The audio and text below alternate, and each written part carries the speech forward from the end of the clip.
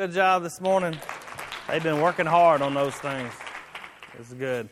If you have your Bible, you know we're going to go to Ephesians chapter 4. We're going to start in the first few verses of chapter 4 in Ephesians. And today, as we begin in chapter 4, it's going to get real practical, real quick.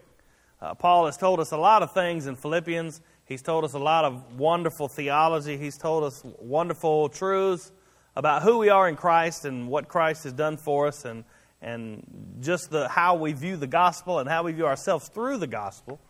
But today, as he begins chapter 4, the majority of chapter 4, as he winds down the letter, is going to get real practical. It's going to get real practical. It's going to get to where the rubber meets the road about how we walk in the things that he's told us. So before we go and read the text, let's pray and ask him to bless our time together. Father, we love you. God, we come before you today with hearts of worship, with hearts lifted high to you. And God, we truly do want you to be high and lifted up and to get ourselves out of the way, Father. We want to hear your word. We want to hear what you have to say, what you've given for us, Father. And we ask that you would open our hearts to be ready to receive that, God. We know that there's some hard truths in your word. We know that there's some beautiful promises in your word. God, we want it all. We want every bit of it, Lord. And we want not anything left out. We want the whole counsel of God. And so, Father, we ask that you would just prepare us today as we go to look at your word. And we thank you for that. And we love you in Jesus' name. Amen. So it's going to get real practical, real quick. In chapter 4 of Philippians, there's a big old therefore right at the beginning of the chapter. And it's going to be based on what we've seen up to this point. You know, if you've been here with us, I hope you've got at least the majority of the passages that we have gone through this book. We're almost to the end, this final chapter, 23 verses in this chapter. But he has focused on the gospel from beginning. He's going through the end. The gospel focus that he's given us is it's who Jesus is. He is God of gods, Lord of lords, King of kings, and he humbled himself. In the incarnation, he became a man, and he, as the God-man, gave himself on a cross and was raised again so that we could be brought into right relationship with God. And we're going to see that played over and over again. So as we start in chapter 4, we're going to get down to the nuts and bolts here of what that means in our lives. It's one thing to understand that. It's one thing to affirm that. It's one thing to agree with that. But how does this play out in our lives? How does this make us walk differently than we would before if we keep the gospel in mind, if we keep Christ's sacrifice and his righteousness and who he is before God and who he has made us before the Father, if we keep that in our mind, how does that change us?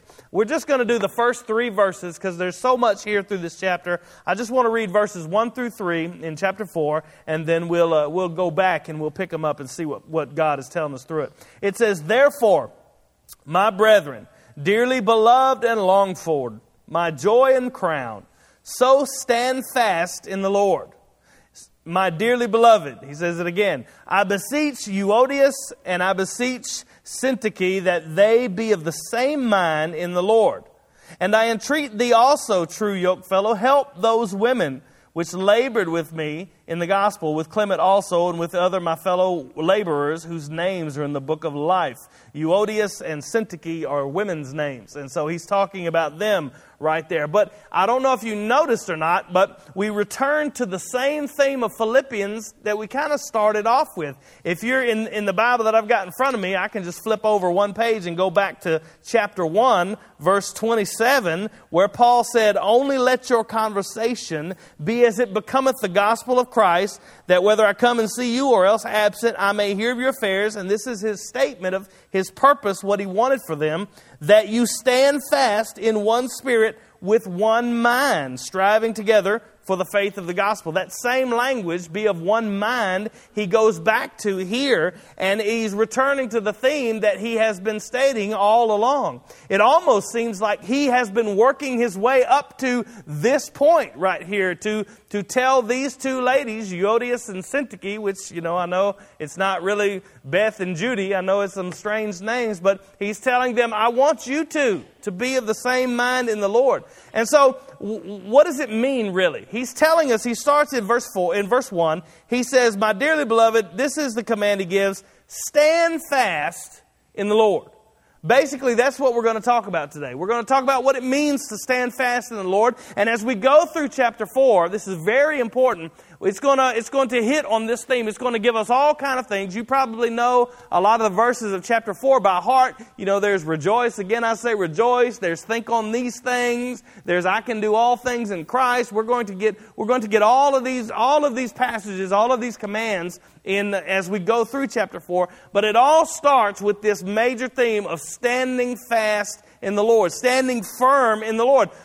There's a big word right there at the beginning, therefore. You know, you've always heard someone say, if there's a therefore, then you need to find out why it's therefore. So he's saying at the beginning of this chapter, he's saying, therefore, stand fast in the Lord. He says, gives a bunch of exhortations about how much he loves them. My dearly beloved, I long for you. You're my joy and my crown. And so stand fast in the Lord. He says, therefore, stand fast in the Lord. Well, all of the things that he has said in chapter 3, then he's building on those and saying, because all those things are true, stand fast in the Lord. And now, what has he said? If you remember, we talked about in chapter 3, we talked about holding the truth of the gospel. Beware of the dogs and the ones who would add to works to the gospel of Christ. We talked about that. Paul said, beware of your own works, your own pride to add works to your salvation. He said, all that I count as dung. I don't even put any of that on my account.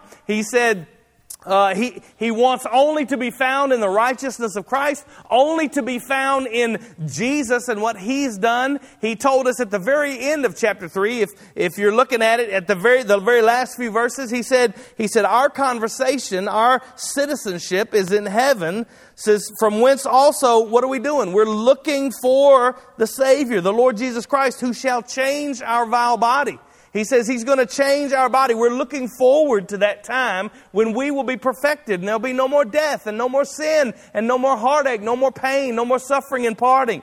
He says, and our body's going to be fashioned like unto His glorious body, according to the working whereby He is able even to subdue all things unto Himself. There's coming a day when He is going to subdue all the creation. No more curse. He's going to defeat the enemies of death. He's going to defeat the enemies that plague us as we seek to follow Christ and walk after His ways. And so He says, because Christ is all of these things, because He is Lord of Lords and He is the power that is going to give life to our new bodies, is also the power that's going to subdue all things in creation. Therefore, stand fast in the Lord.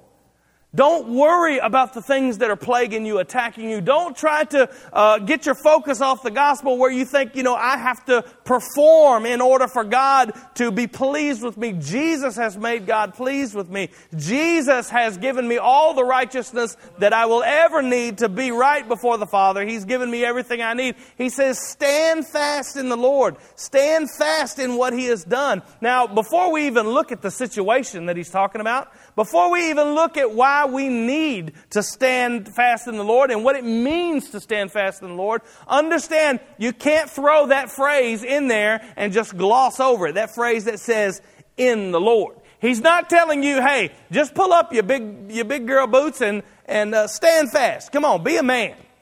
Come on, in your own power, let's do this thing. Come on, you can, because Jesus has been so good to you, you need to be good to Jesus. So in your own strength, in your own power, you need to just plant yourself in a spot and stay there and don't be moved by anything. He says, no, you stand fast in the Lord, in His power, in His might, in what He has done, in His strength. And from the source that you draw from is the Lord. And so what He's saying is you stand fast in the Lord.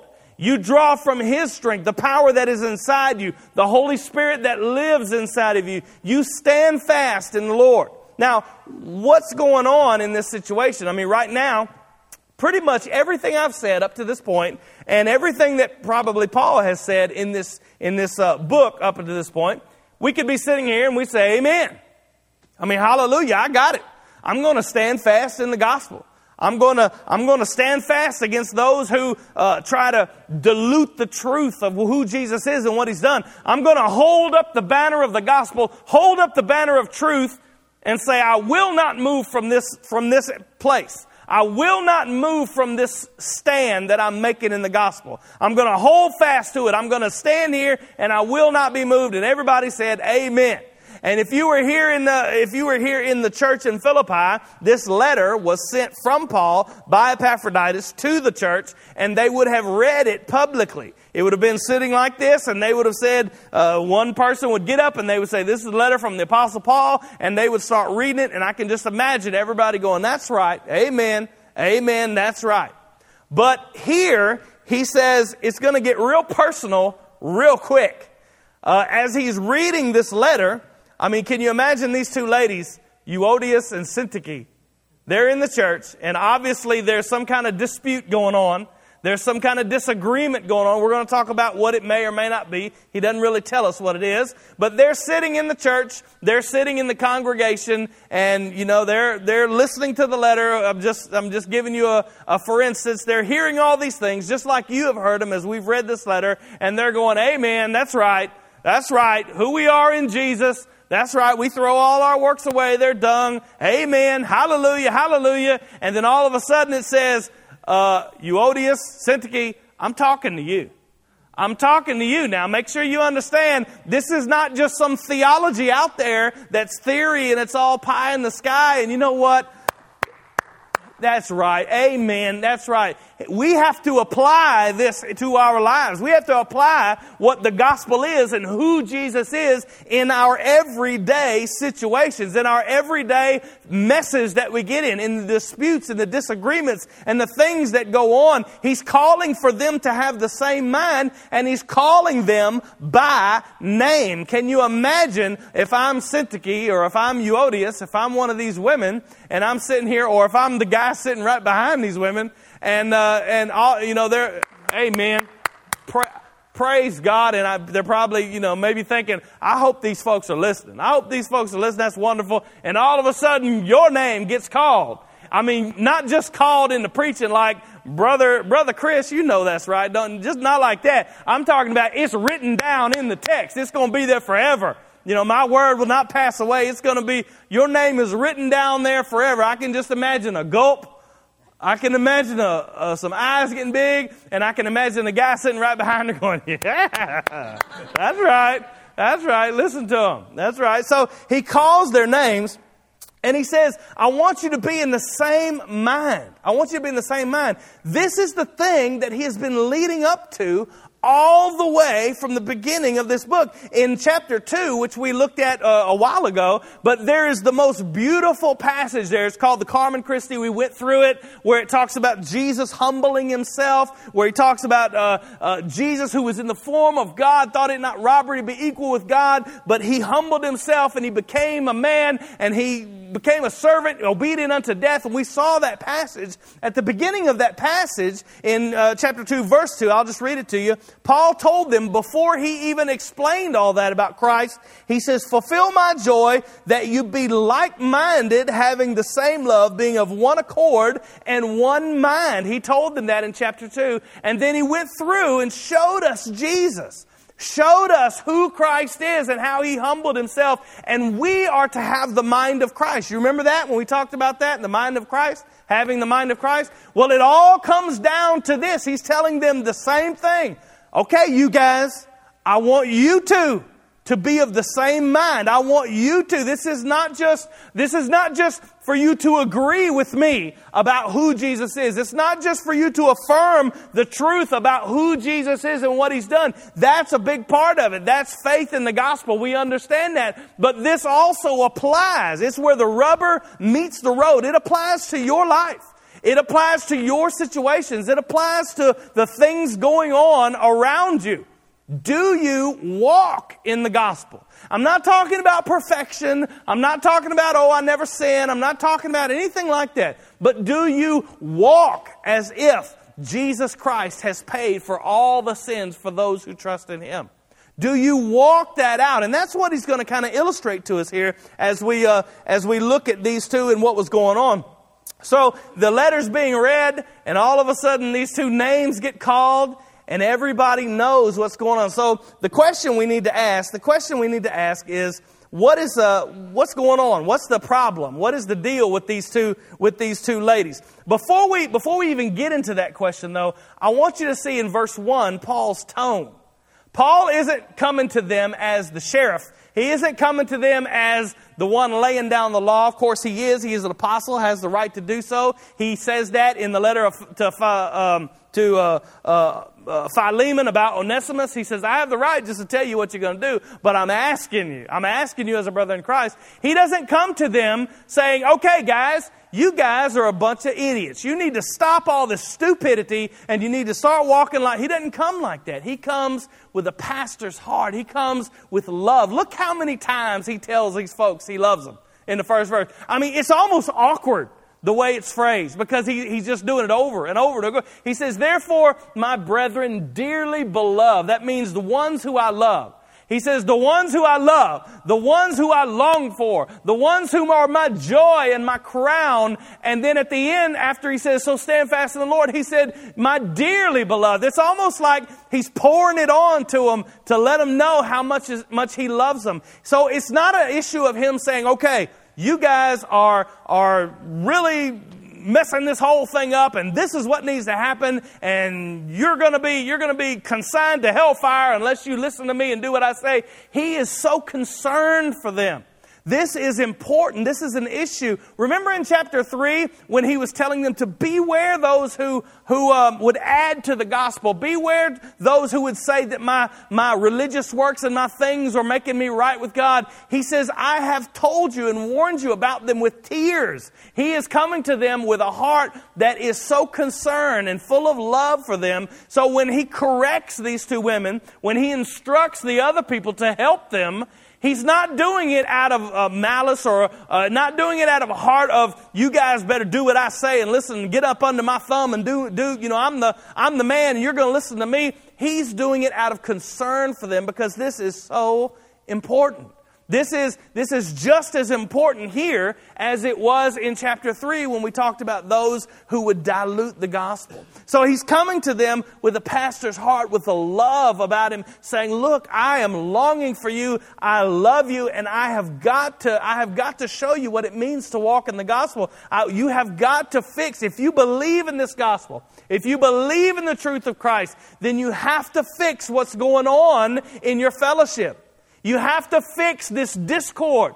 You have to be of the same mind. You have to be yoke fellows. We'll talk about that momentarily. So let's see what he's talking about here. What's going on with these two women? These two women. He doesn't tell us. So really, there's no for sure way I can tell you what's going on. But I can make some observations in verse 2. He says. Where am I? There I am. I beseech Euodias and beseech Syntyche that they be of the same mind in the Lord.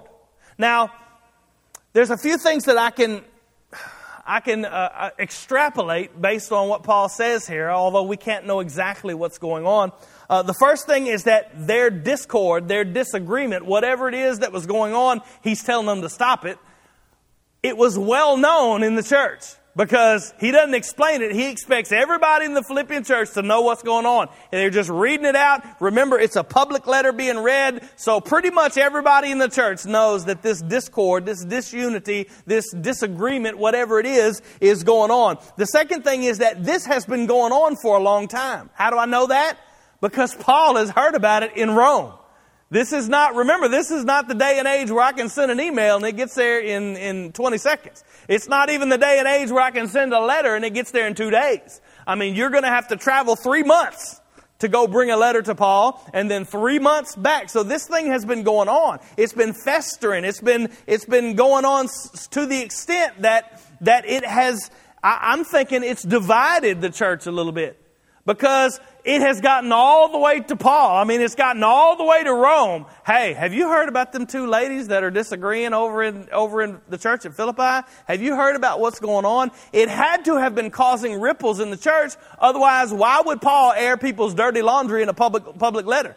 It had to have been reverberating. Things have been going on, and it always does. When we have personal disagreements, petty little things that we're holding against each other, it affects the body of Christ. I don't care if you keep it to yourself. I don't care if you don't involve anybody else. It affects who we are as a body of Christ. And so this thing had blossomed in this church to the extent that Paul feels the need in this letter to say, okay, I've told you who Christ is. I've told you 3 or 4 times to be of the same mind. I've told you 3 or 4 times to be like-minded and to strive for the gospel together. Now I'm going to get real practical, and I'm going to tell you kind of what I'm talking about. You two ladies, y'all need to get together, and y'all need to agree in the Lord. Now, I want to tell you this also. I don't think it was a doctrinal dispute. I don't think it was about the truth of who Christ is in the gospel. Why? Because Paul doesn't take sides here. He doesn't take sides. He doesn't really tell who's right, who's wrong. He doesn't really admonish them. And in fact, in verse 3, he says that their names are written in the book of life. So we're talking about two believers here.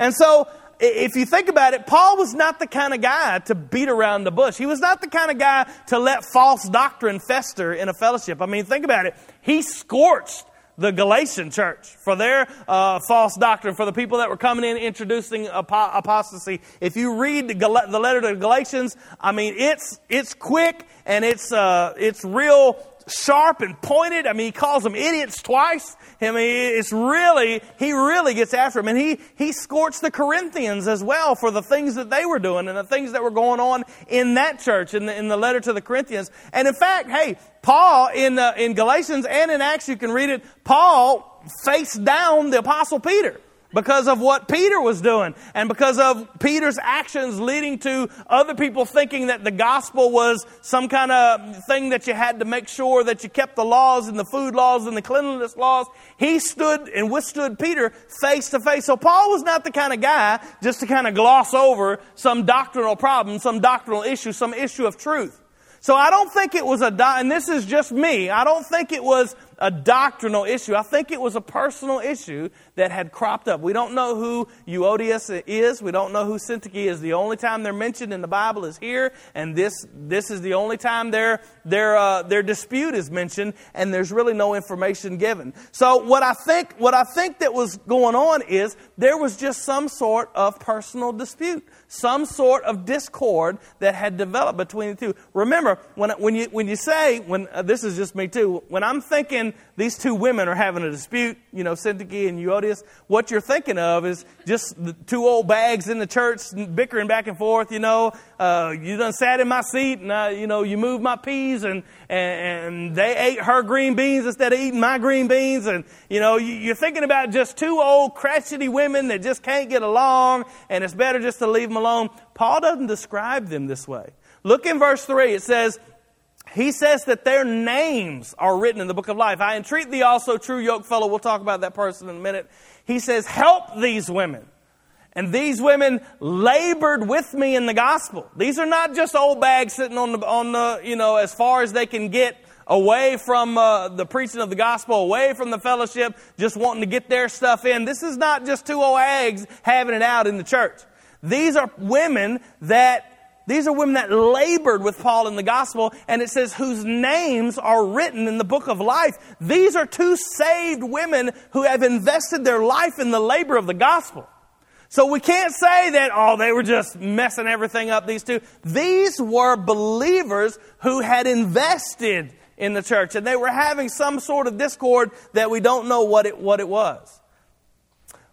But understand the application that this brings for us. I mean, just to look at their situation from afar, to back up and look at it, standing fast in the Lord, for Paul here, doesn't just mean fighting against those who would dilute the gospel. We do that.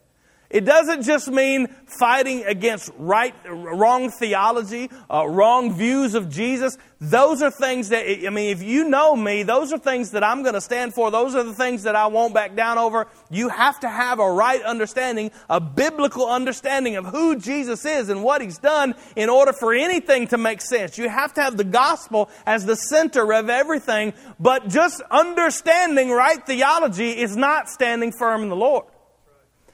It's walking in that theology. It's walking in that gospel. It's living out that gospel in the particular situations of your life, the particular things that come up in your life. We can get a mental picture of these two women.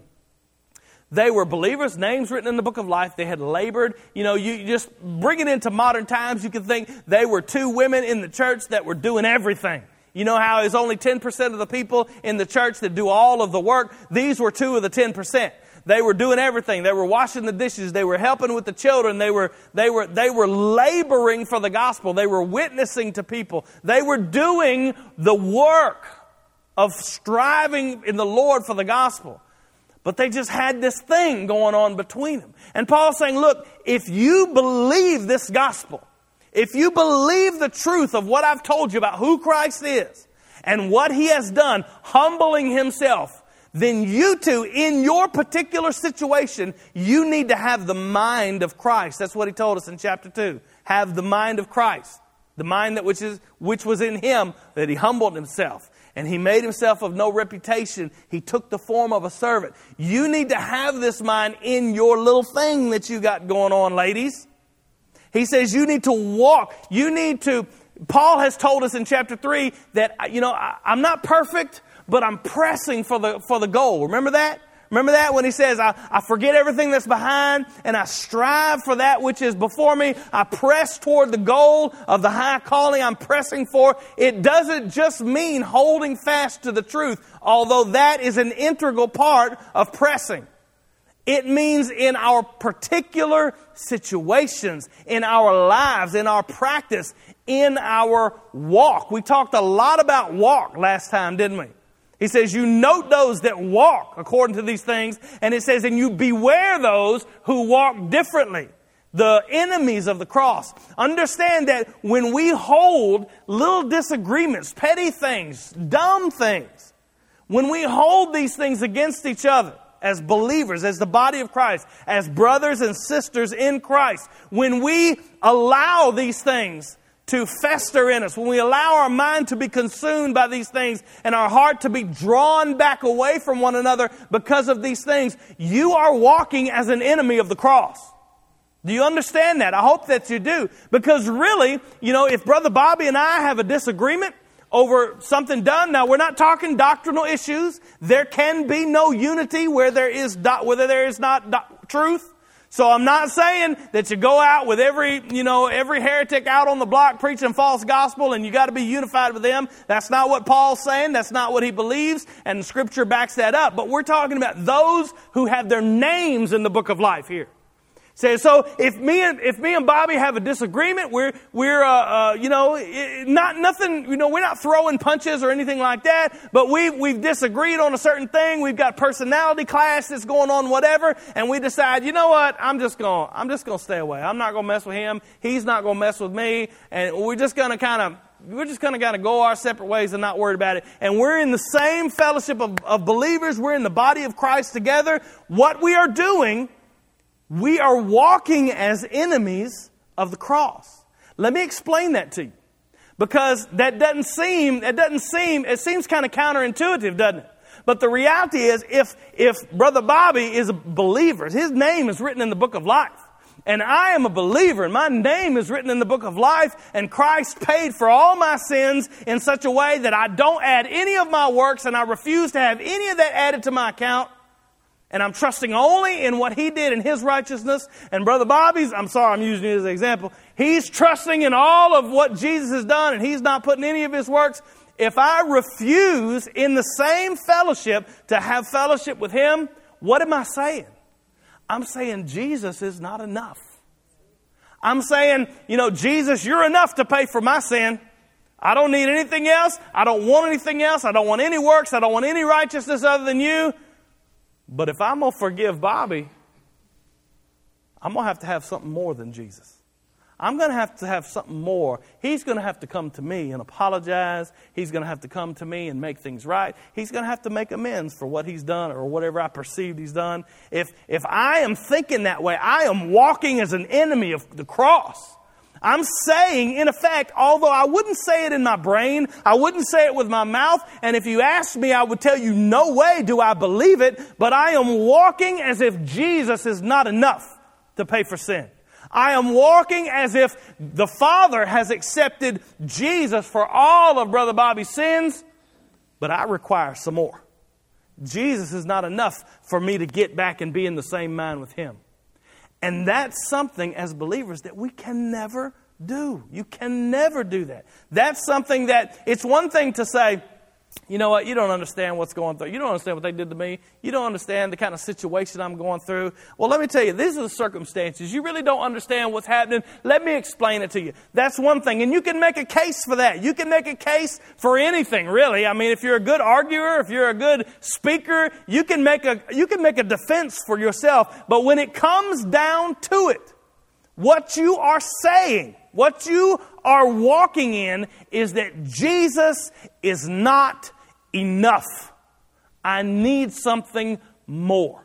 And so when he says, look, I entreat you, I beg you, Euodias and Syntyche, you've got to be of the same mind. You've got to strive together. That's an application for us today. You have to press for the goal of the high calling. That doesn't just mean, it does mean this, but it doesn't just mean pressing for right theology, pressing to know the gospel more. Yes, that's all included, and that's the joy of our lives if we are born again, and it is absolutely necessary that you press to know the gospel and to live the gospel.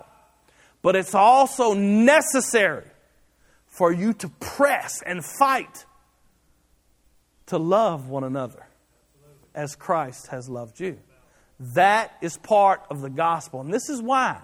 I'm not saying that you're perfect. I'm not saying if you mess up and you don't do it the way you're supposed to, that all of a sudden you've lost something or anything like that. What I'm saying is when you press and fight to love one another in spite of our differences. Not talking about doctrinal differences. I hope I've said that enough. But in spite, those of us that have been born again, book of life, you press to have fellowship. You press to love. You strive for that. When you're striving for that, what you're saying is Jesus is enough to pay for them.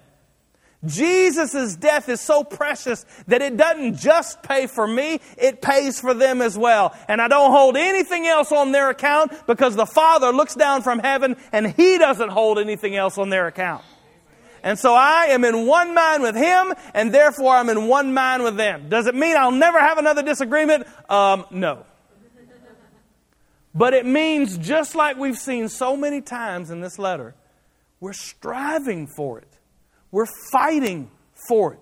There's a war, the flesh and the spirit, and you can feel it creep up. I mean, to be honest with you, you can feel it. You know, you'll say, you know what? That's right.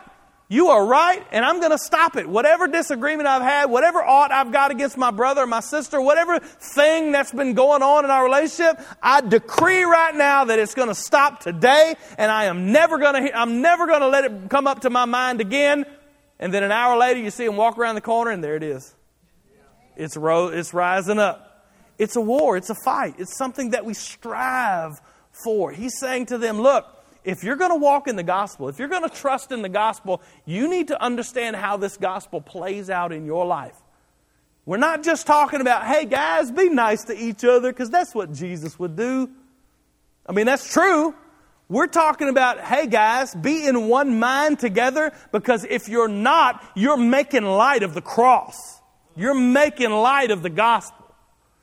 It's walking in Christ. And so one of the things you got to understand is these petty disputes, these disagreements, these not just arguing with each other, but drawing back from each other, drawing away from each other. That damages the testimony of Jesus. Isn't that what Jesus said? This is how the world will know that you are my disciples. From what? When you love one another. Your love that you have for one another. Jesus is also the one who said, look, if your brother has aught against you and you come to worship me, what should you do? You should leave your gift at the altar and you should go be reconciled with your brother. And then you come back and offer your gift at the altar. Now, understand this. There's something really, really wonderful depending on how you take it is wonderful, but really, really intricate in that saying that Jesus said. I believe it's his Sermon on the Mount in Matthew. He doesn't say, if you have aught against your brother, leave your gift at the altar and go be reconciled. He says, if your brother has aught against you, you leave your gift at the altar. Doesn't say, now if you're right, don't worry about it. If they're wrong and you're right and they've done it and then just don't worry about it. It's all good. He says, you be of the same mind. You think the same thing, basically, is literally what it says. You be of the same mind with them. Doesn't mean you got to agree with everything they do or everything they say. It means that we strive to be in fellowship with them because of the gospel. Because of who we are. We are, whether you like it or not, if your name, I'm using that at the end of the verse 3, if your name is written in the book of life, then we are all united together in Christ. Whether you like it or not, whether I like the way you dress, whether I like the way you talk, whether I like the way you act, we are united in Christ. I'm talking about if your name is in the book. Now, we can talk about all kind of things, whether this is the way we should be doing or that be. But if your name is in the book and you are born again, we are united in Christ. You are united in Christ with all those who have been written in the book of life. Now, that's hard, ain't it? I mean, that's not an easy thing. To stand fast in the Lord is to stand united in fellowship with your brothers and sisters in Christ. And that's why he's not just airing the dirty laundry. He's not just making a joke and calling their names so they'll be embarrassed when this letter is read to the Philippian church. He is showing us that this is so important. And it's a war. He understands. Listen, we're not built that way. We're not built that way. We don't have a heart to do that.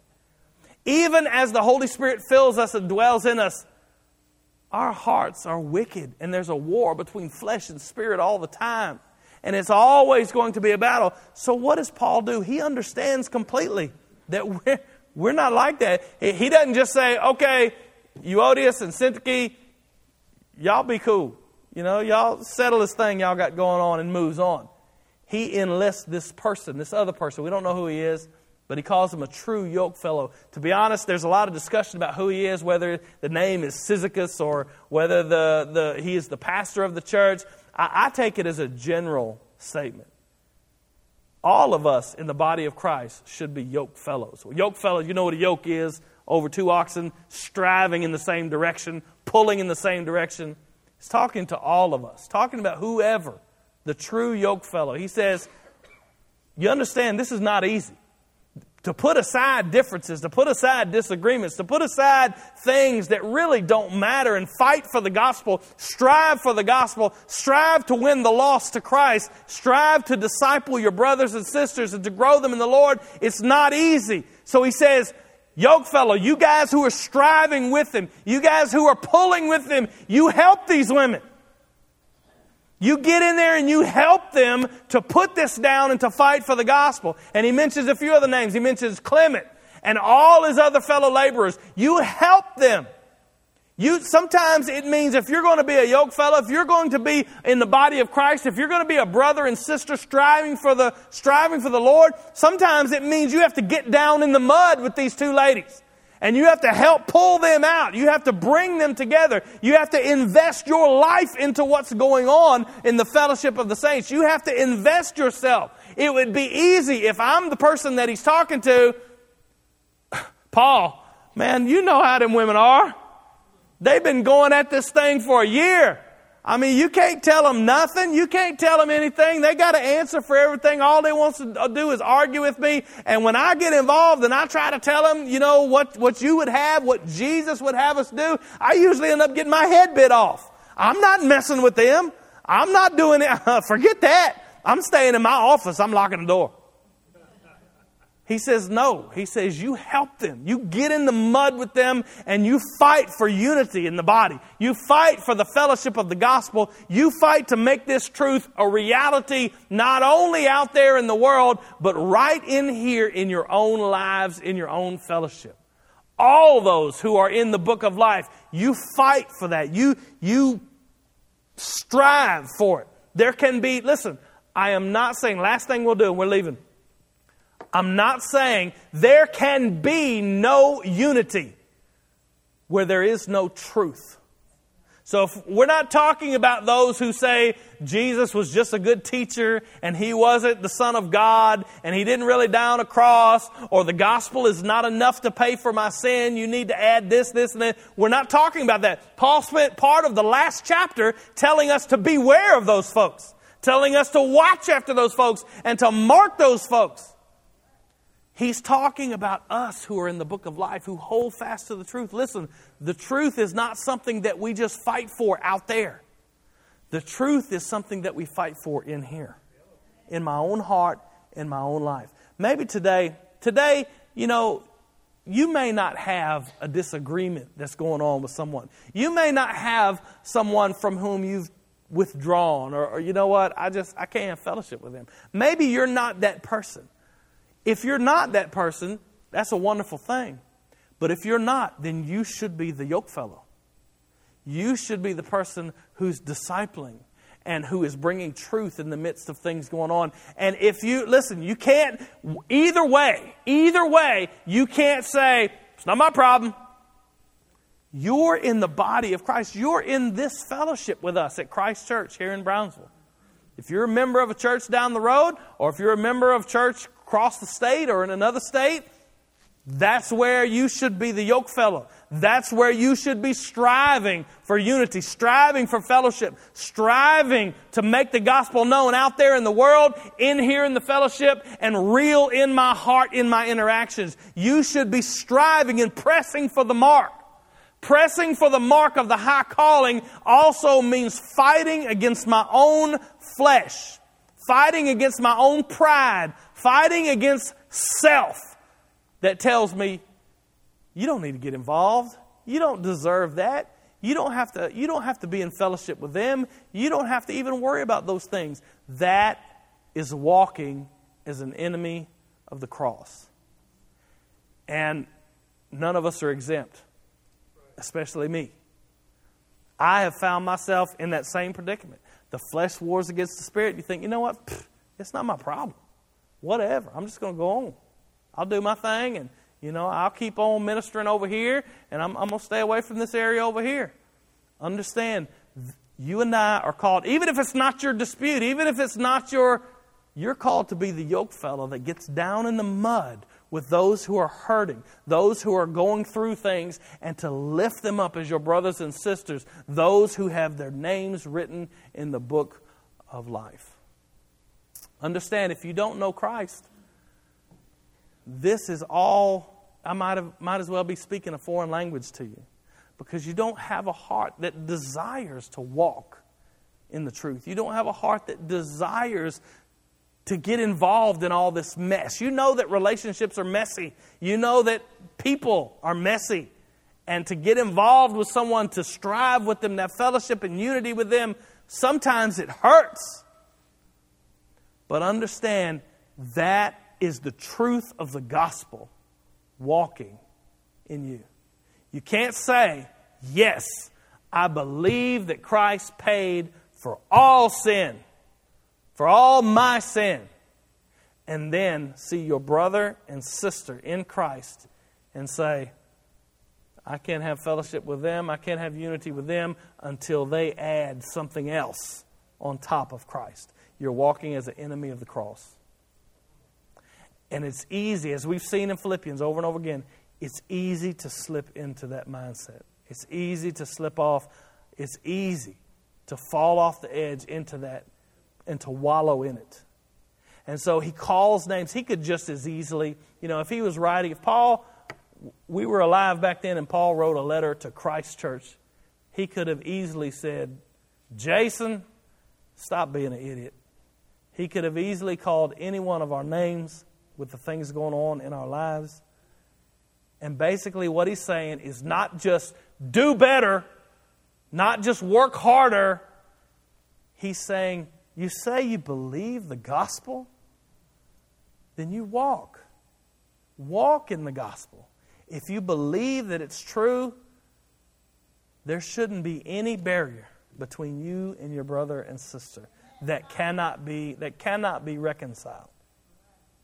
Today, examine yourself whether you be of the faith or not, and examine yourself whether you are walking in accord with the gospel. If you're not in fellowship here at Christ Church, and Sunday school, and all the programs that we have that go on in the lives of people, in the events that we have in fellowship here during services, if you're not involved, get involved.